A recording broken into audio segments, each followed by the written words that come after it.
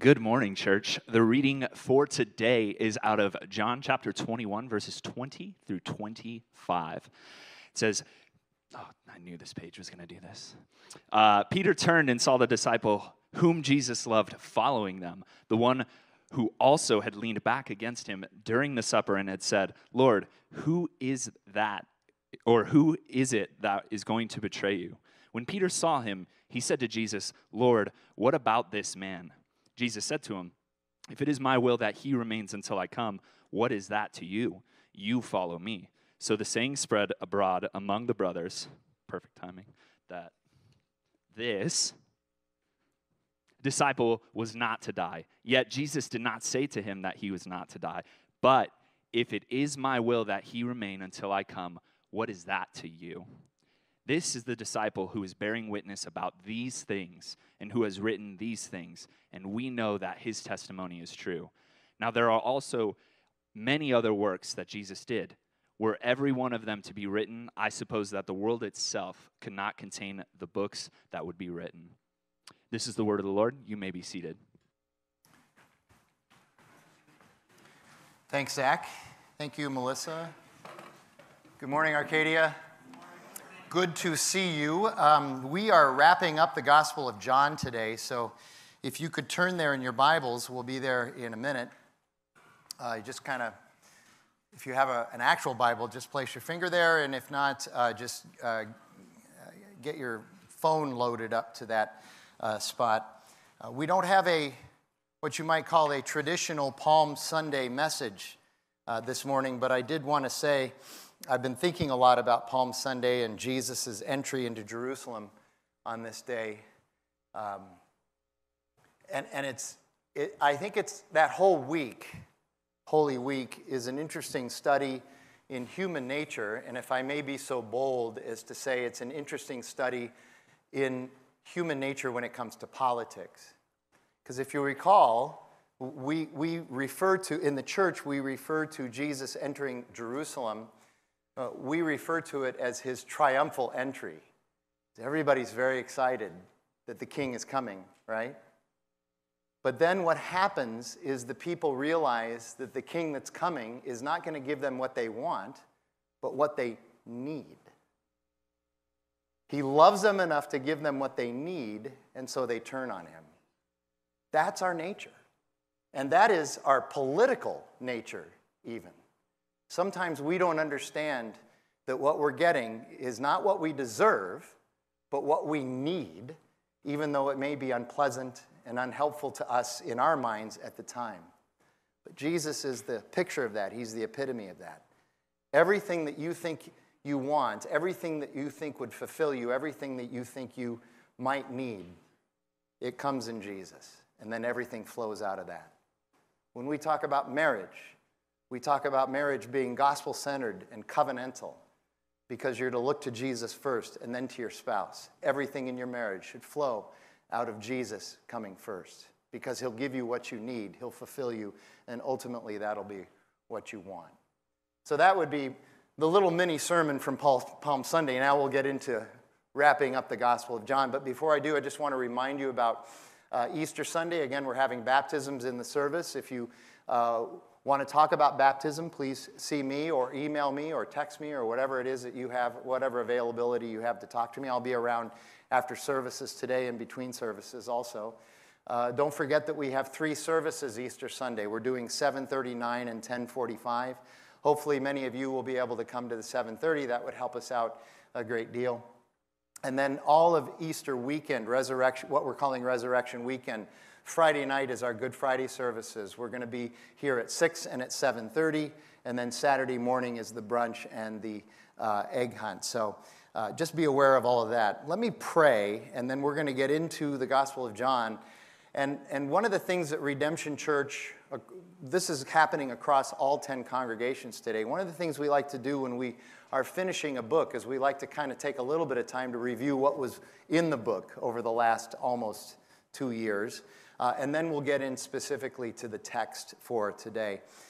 Our gracious and holy God, we're so thankful that we as a faith community and as a body and as your family, we got to work through this great gospel that John has recorded for us by the power of your Holy Spirit.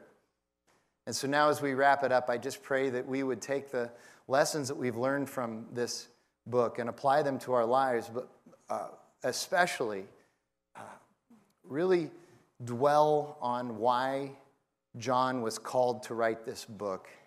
And that was so that we would believe that Jesus is the Messiah, the Savior. He's the Son of the living God, and that by believing in him, we would have life in his name. We pray that in Jesus' name. Amen. Well, we started this on August 9th, 2020. And we did other series intermittently, kind of mixed in between, but we still hung in there, and now we get to complete it. And so, like I said, I want to recap some of the key items from this gospel. Number one, the word believe. It's the Greek word pistis. And there's all kinds of different forms that it's used. It's a really common ancient Greek word, and it's an important word. It means believe. It also means faith, have faith. It also means to trust. It also means, in a number of different contexts, and I believe John uses it this way in the gospel too, it means to give your allegiance to something. So John is calling us by the signs and the miracles and the teaching of Jesus that he's recorded specifically, that it would cause us, that it would call us, that the Spirit would reveal to us that it's time to form our allegiance with Jesus, that we are coming to him, and that he is embracing us, and that we are with him, and that we are now in Christ, and he is in us. And he does that by recording a bunch of things that aren't necessarily in the other Gospels, some teaching that we don't find in the other Gospels too, but they're wonderful, helpful signs, miracles, and teachings. There's water in the wine, there's the feeding of the 5,000, the healing of the man born blind. There's Jesus' special teaching that he records for us in chapters 13 through 16, and then Jesus' incredible prayer in chapter 17. And again, all of it is designed simply that we would believe. And then he says, Jesus says to Nicodemus in chapter 3, he says, you must be born again. And so that's where, this is an important aspect of this. This is where we get that Christianese language about how if we're in Christ, we are born again. Tom Schrader, our founding pastor, used to say all the time, you know, if you call yourself a born-again Christian, it's actually redundant. Because if you're born again, that means you are a Christian. It's the only way it happens. You have to be born again. And we're born again when the Spirit comes to us and reveals the truth of Jesus and the gospel to us. The good news of Jesus, that we're sinners separated by our sin from God. He's holy, we're not. And that there's nothing we can do to bridge that gap. But if we place our faith in Jesus, if we believe in him and walk with him, we are saved. That gap is eliminated. He destroys the sin that we are in. He even takes the legal document, the law, and sets it aside because Jesus has fulfilled it, and then we are new creations, Paul tells us in 2 Corinthians 5. We are born again. Paul writes in Romans chapter 6 about how we are baptized in Christ into his death, and then we are raised to walk in newness of life. That's baptism. That's the picture when you go down into the water and are raised back out of the water. We must be born again. The Word is an important part of this gospel. That Greek word logos means message, truth. It refers to the Scripture, the entire Bible, but it also refers to Jesus himself. In the beginning was the Word, and the Word was with God, and the Word was God. The Word is God. The Word is not a God. He is God, Jesus. And then he came and he tabernacled among us. So then that's the next major theme, is the incarnation, the enfleshment of Jesus, that he came to us in bodily form, that you could reach out and touch him, that he was tangible, that he was real, still fully God, but fully a human being as well. And then John keeps coming back to this throughout the book, and especially towards the end of the book. This is the true testimony of who Jesus is. John walked with him. John was called by him. John witnessed everything, and John is the last of the disciples to be alive. And so he's seen everything, and John even had that special time where he's on the island of Patmos, and Jesus appears to him, and John records the book of Revelation, where Jesus dictates that to him, the letters, and then everything that's going to happen, and then those great chapters at the end of Revelation about the New Jerusalem. This is the true testimony, and this connects to the fact that he calls us to believe, but it's for a different reason. It is not necessarily for the signs and the miracles, but he's saying, also, I am an eyewitness to this entire Jesus life. Then there's this love that shocked the world. He went to the Samaritan woman at the well. Even she was shocked. She was afraid. She acted awkwardly that Jesus went to her there. And yet she understood after their encounter that he is the Messiah. He was the one to come. There's his love in embracing the Gentiles, the non-Jews. This is interesting to me.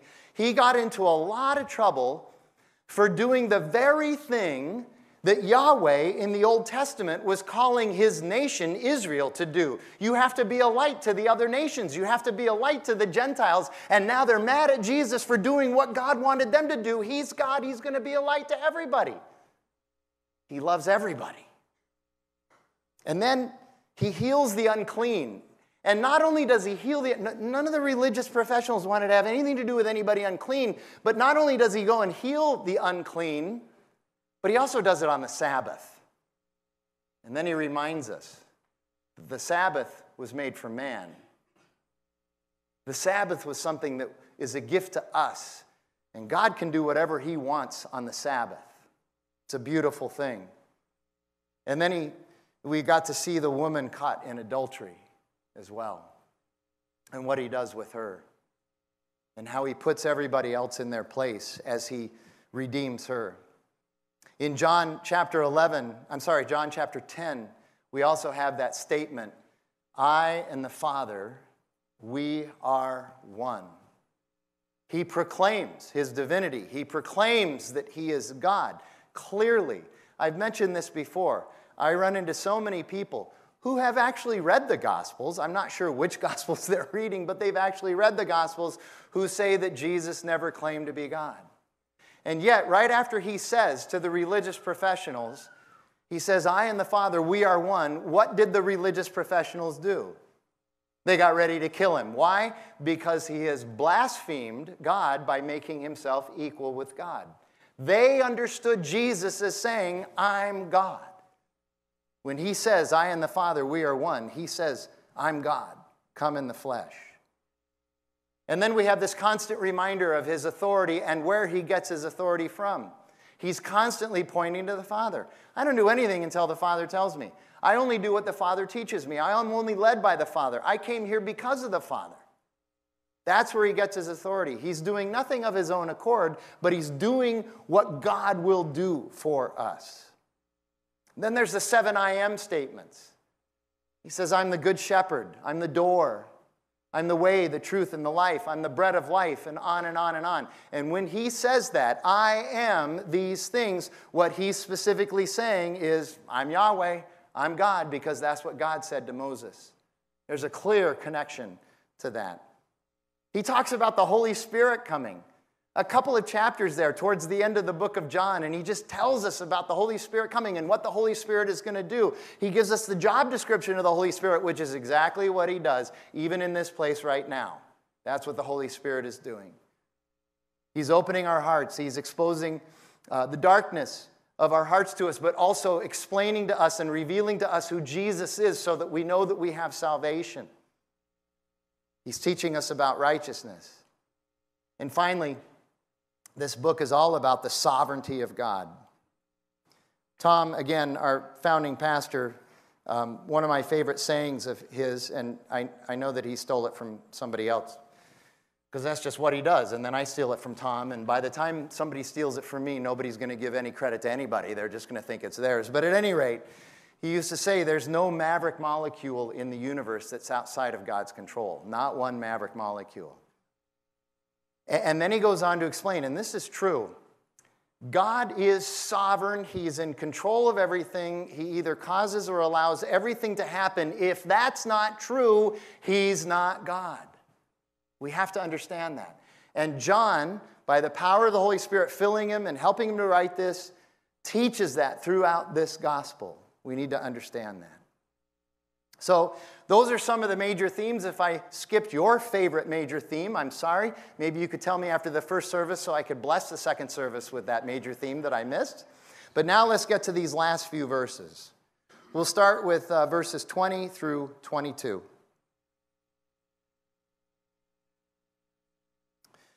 Peter turned and saw the disciple whom Jesus loved following them, the one who also leaned back against Jesus during the supper and said, "Lord, who is it that is going to betray you?" This would be John, the one writing this gospel. When Peter saw John, he said to Jesus, "Lord, what about this man?" He's pointing at John. And Jesus said to him, "If it is my will that he remain until I come, what is that to you? You follow me." So, it's a big question. How do we take these verses? You read this the first time, you're like, what's actually going on here? This sounds a little bit testy, again. You know, Jesus and Peter having kind of a little argument again. This is yet another place in the Bible where I wish we had voice recordings of inflection. Of course, I don't speak ancient Greek, so I don't know if it would help me, but I could ask somebody who does. How's the inflection? Where's the emphasis of this? What is Jesus trying to say, and what is Peter trying to say? Actually, while that would be helpful, I'm not so sure it's that difficult to figure out. I've read a lot about this. We've got access to lots and lots of pastors in Redemption that help us with these things. That's why we have the preaching collectives every week. And I think that we can figure this out pretty directly. And there's wonderful application for all of us in this room here today, just based on this little conversation that Jesus and Peter has. So let's talk about the question first. Remember from last week's message, Peter found out, just in the preceding verses, Peter found out from Jesus both what his ministry assignment was going to be for the rest of his life, and then he was going to die a martyr's death. Jesus very directly told him this. So now Peter's human nature kicks in. This is just what happens to us. His human nature kicks in. He looks at John. He knows that John is one of Jesus' main guys, and so he wants to know what's going to happen to John. He says, well, what about him? What's his ministry assignment? What will happen to John? Peter's curiosity is not sinful, but it is natural. We all have this curiosity, but it's misappropriated. And Jesus lets Peter know that it's inappropriate. Jesus answers the same way he would answer you or me if we were more interested in somebody else's call to ministry and somebody else's life and somebody else's eventual disposition rather than simply being faithful and obedient to what the Lord has given us. And being faithful and obedient in keeping our eyes fixed on Jesus rather than on the drama of somebody else. You know, far too often, pastors get wrapped up in this unhelpful comparison game. It's amazing how it happens. It's one of the reasons I don't go to a lot of conferences anymore. I mean, conferences for pastors. There are a lot of those out there. Go and learn best practices. Go and hear how one pastor grew his church to 6 zillion people and a budget of $8 zillion or whatever it is, and then you just sit there and think, I suck.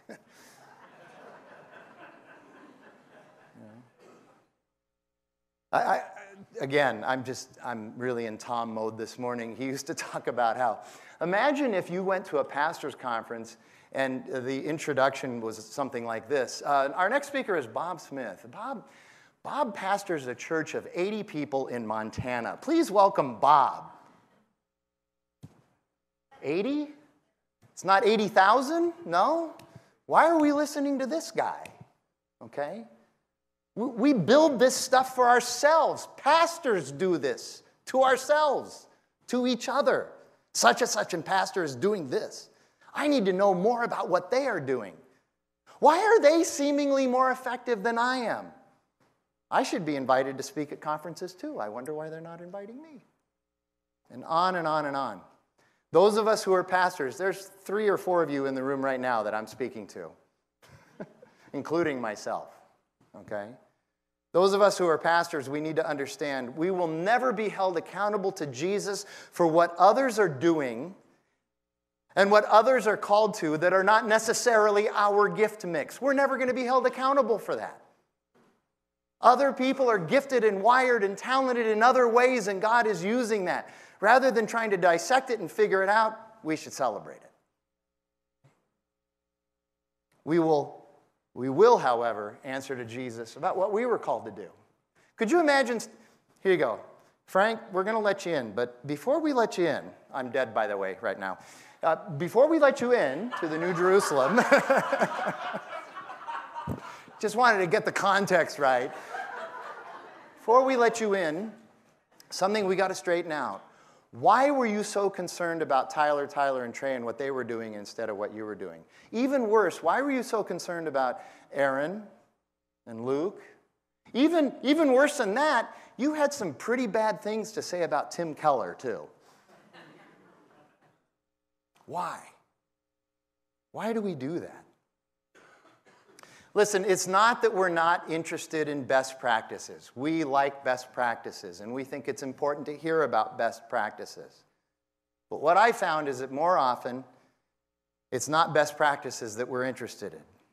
We're engaged in gift envy. We're more interested in meddling. Drama is enticing. We like what Peter's doing here. That's all part of our fallen human nature. And Jesus checks Peter on this. He says, Peter, your job, your call is to pay attention to your ministry and your journey and to pay attention to me. I will take care of John. But John is going to have a different call. He's going to be in a different church, and he's going to have a completely different disposition than you. That's part of what a body looks like. And by the way, it's not just pastors who struggle with this. Envy, drama, meddling, non-pastors struggle with this as well. Why? Human nature. Listen, it's not that hard to understand. Jesus has a life and a call and a disposition for each of us. And all of that starts with us focusing on Jesus and what he's called us to do and not on others. Research tells us very clearly that all of us engage in something called the social comparison process. We all do. We can't help it. There's even this thing called an imaginary audience. All of us, some of you are like, oh, wow, I didn't know what that is, but I didn't know that's what it was called, but I know what it is. It's this imaginary audience. We're just sure that everybody's watching us, and so we have to watch everybody else and compare ourselves to everybody else. Guess what? Maybe they're not looking at you at the gym while you're looking at everybody else going, I wish I had those arms, I wish I had those legs, I wish I could go that fast. I wish I could stand at the counter and just talk to people and still look that good. I wish I could do all of those things. We compare ourselves vocationally. We compare ourselves educationally. How many little letters do you have following your name? And what do they mean? And where did they come from? We compare ourselves athletically. We compare ourselves in ministry, in God's gifting. We compare ourselves in how we serve. Well, I'm serving this way. What about that person? Yeah, I wish I could serve that way. We're always comparing ourselves to others. Jesus and Paul both tell us to stop this nonsense, especially in the church, because it's counterproductive. We should stay in our own lane. We need to do what we were called and gifted to do and be fine with what happens elsewhere and to others. Here's how Paul says it in Galatians chapter 6. If anyone thinks they are somebody when they are nobody, they are fooling themselves. Each person should test their own actions. Then they can take pride. They won't be comparing themselves to someone else. Each person should carry their own load. And I'll connect this even to one more area of life, marriage. One of the biggest challenges in marriage, frankly, is how many spouses spend so much time comparing their spouse to others and trying to change their spouse.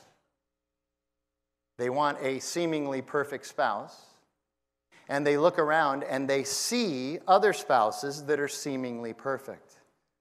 I want to give you, those of you who are married and those of you who are going to be married someday, because you should know this before you get into that, okay? I want to give you some helpful facts about all of this, which many of you may not care to implement, but I'm going to tell you anyway. First, you need to remember that as a spouse, you have the undying privilege of always seeing your spouse at their worst while you see everybody else's spouse at their best. Think of it this way. All the other spouses are social media while you're at home with all of the filters off. You got that? Okay, you have that undying privilege to live in that kind of life, okay? It's really unfair to hold your spouse up to the unrealistic manifestations of other spouses who are on guard and always on their best behavior around you. Second of all, there is no perfect spouse, including you. Remember that your spouse has to live with you too. Quit comparing your spouse to others. Maybe you should worry more about comparing yourself to Jesus. Then we got some humility going on, okay? Third, if you're unhappy with your spouse, I want you to remember that when you made the decision to marry your spouse, there were 3.5 billion fish in the sea, and your spouse is the flounder you picked. You picked them. Okay? Here's number 4. I want to wish you luck, and God bless you in your ministry if you're devoting your life to transforming your spouse, because you're not Jesus. Let Jesus do it. And let him do it in his time. Pray, yes. Suggest and give counsel when asked for it, yes. But if your life mission is to change your spouse, I really feel bad for how frustrated you're going to be. Fifth, if you want a truly rewarding transformation and attainable project, ask Jesus to work on you. Seek God for your sanctification. Read God's word for his patience and wisdom. Sixth, that's enough. 5's good enough. All right, next verse. 23. So the saying spread abroad among the brothers that this disciple, John, was not to die. Yet Jesus did not say to him that he was not to die, but if it is that my will that he remain until I come, what is it to you? This is an issue that many people try to make when they take what Jesus has said and they mix it up and they turn it around and they say, Jesus said he was going to return before this happened and then this thing happened, so he's a liar and the Bible is unreliable. We have something similar in Matthew 10 where people use that. Peter's letters are often used in this way. And verse 22 is one of those things that Jesus said. Verse 23, John is straightening that out. But people take these things and kind of twist them around. They don't understand what's really going on. And John here provides us with this correction and this clarification, which I think is really helpful.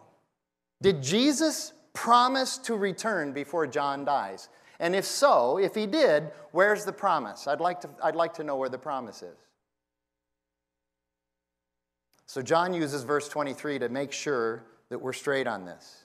Whatever proof text one might find for having and have to know when Jesus should come or should have come or whatever, I just want to remind you that there is a verse that takes precedence over all of these other verses.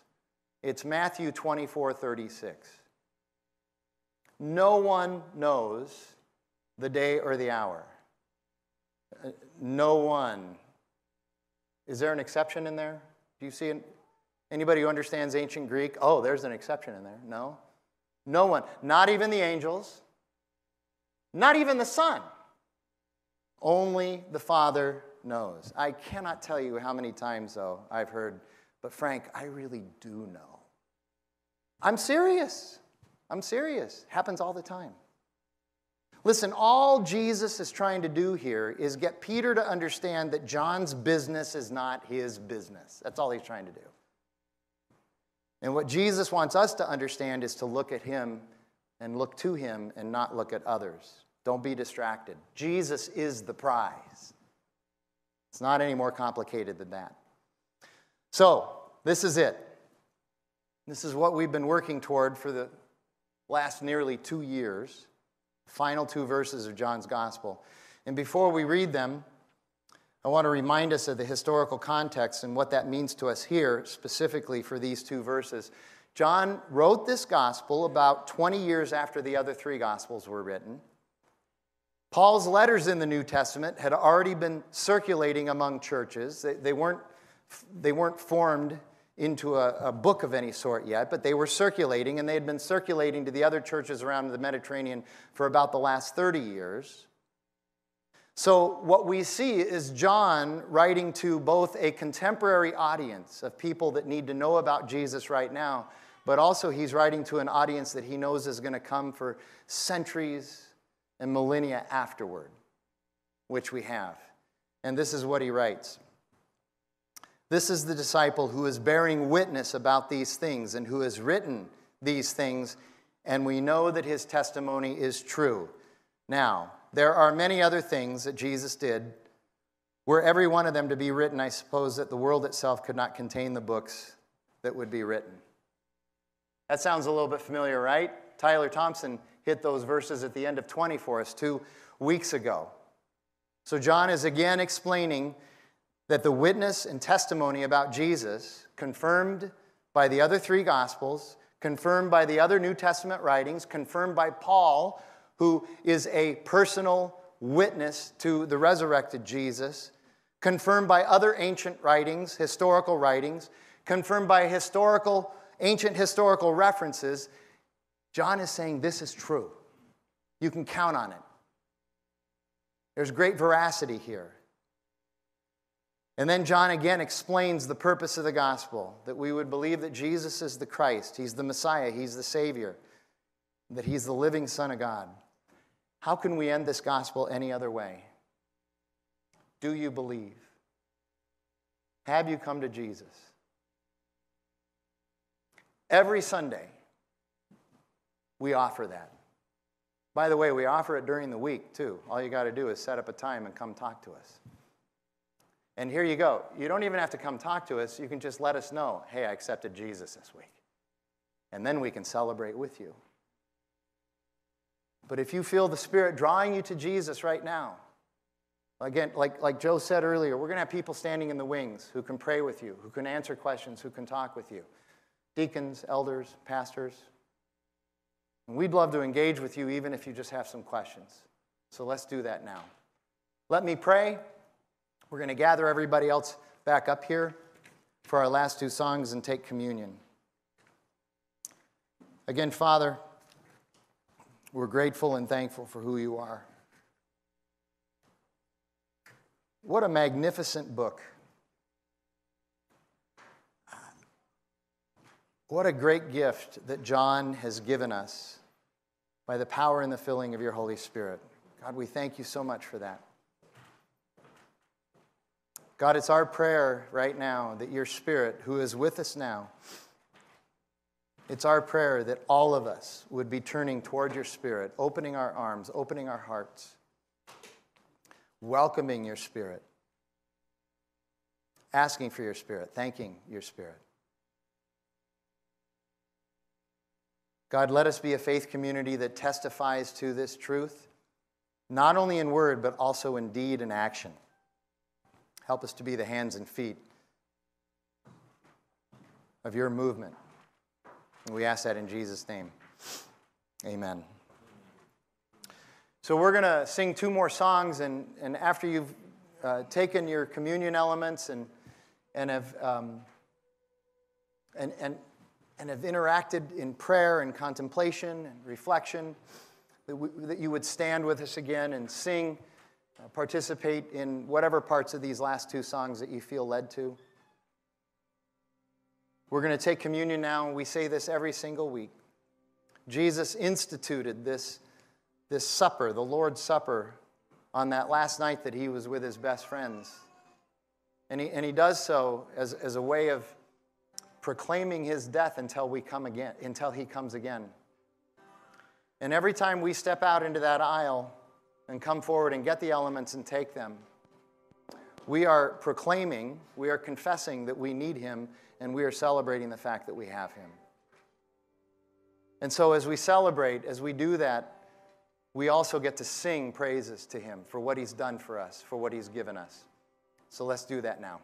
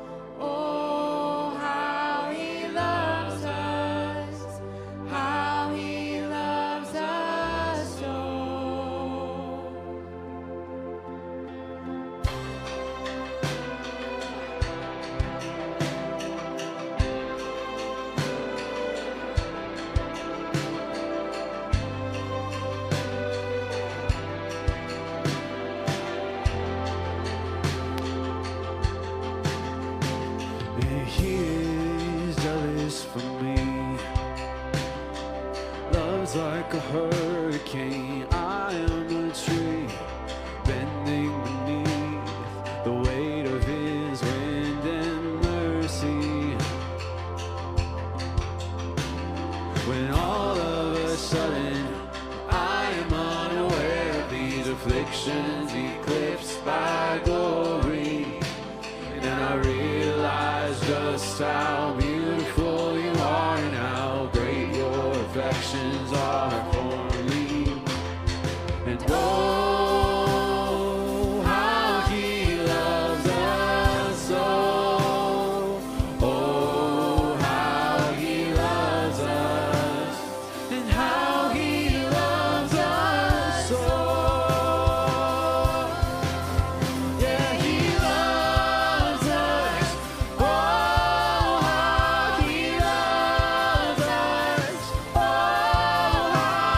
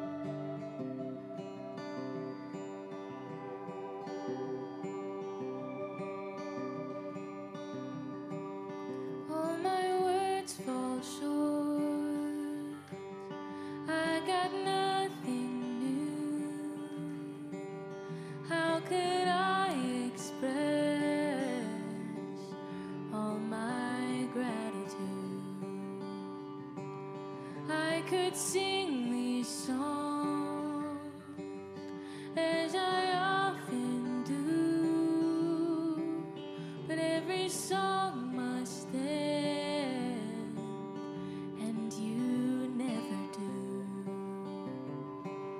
So I throw up my hands, praise you again and again. 'Cause all that I have is a hallelujah, hallelujah. And I know it's not much, but I'm nothing else fit for a king, except for a heart singing hallelujah, hallelujah.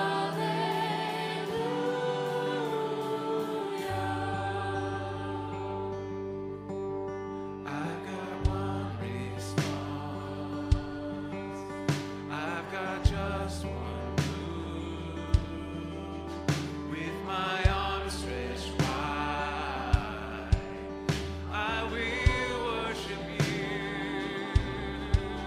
So I throw up my hands and praise you again and again. 'Cause all that I have is a hallelujah, hallelujah. And I know it's not much, but I'm nothing else fit for a king, except for a heart singing hallelujah,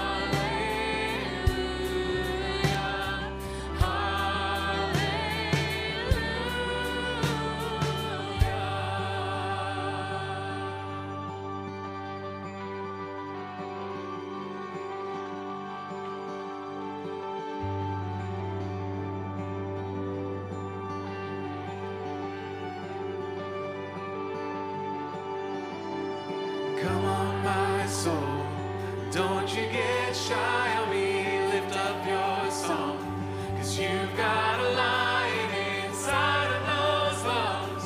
Get up and praise the Lord.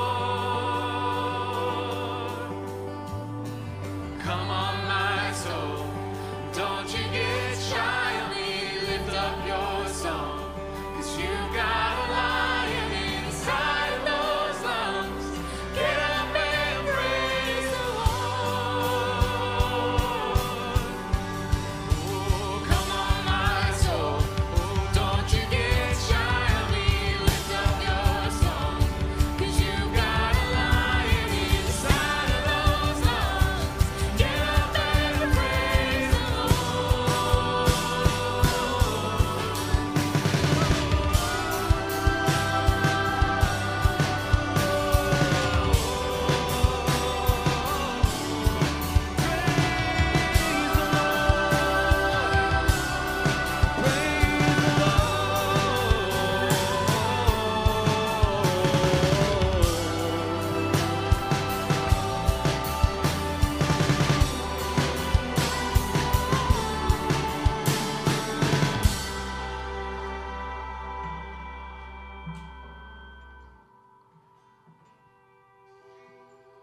So I throw up my hands and praise you again and again, 'cause all that I have is a hallelujah, hallelujah.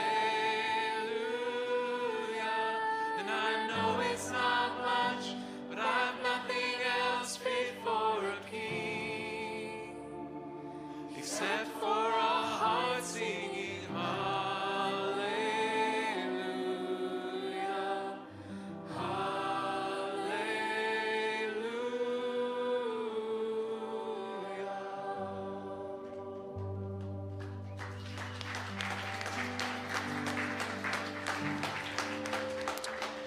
Psalm 118, verse 1 says, "Oh, give thanks to the Lord, for he is good, for his steadfast love endures forever."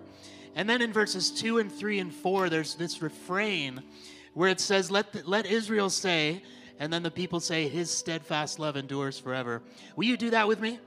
Let Israel say, his steadfast love endures forever. Let the house of Aaron say, his steadfast love endures forever. Let those who fear the Lord say, his steadfast love endures forever. One more, let Redemption Arcadia say, his steadfast love endures forever. Thank you for worshiping with us this week. Go in peace, live all of life, all for Jesus. We'll see you next week.